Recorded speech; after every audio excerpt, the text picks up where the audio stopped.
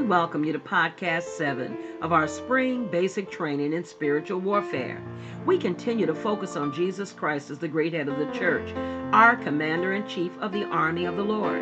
As God's children and soldiers in his army, God does not want us to worry or be anxious about anything.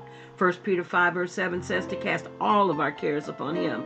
Why? Because he cares for us. Philippians 4 verse 6, it tells us to not be anxious or worried about anything, but in everything by prayer and petition with thanksgiving to make our specific requests known to God. When we do this, Philippians 4 verse 7 says that his peace that passes all understanding will keep and guard our hearts and minds in Jesus Christ. Remember again, God does not want us to worry or be fretful about anything, no matter what it is. Now may God bless you and all of yours in the name of Jesus Christ.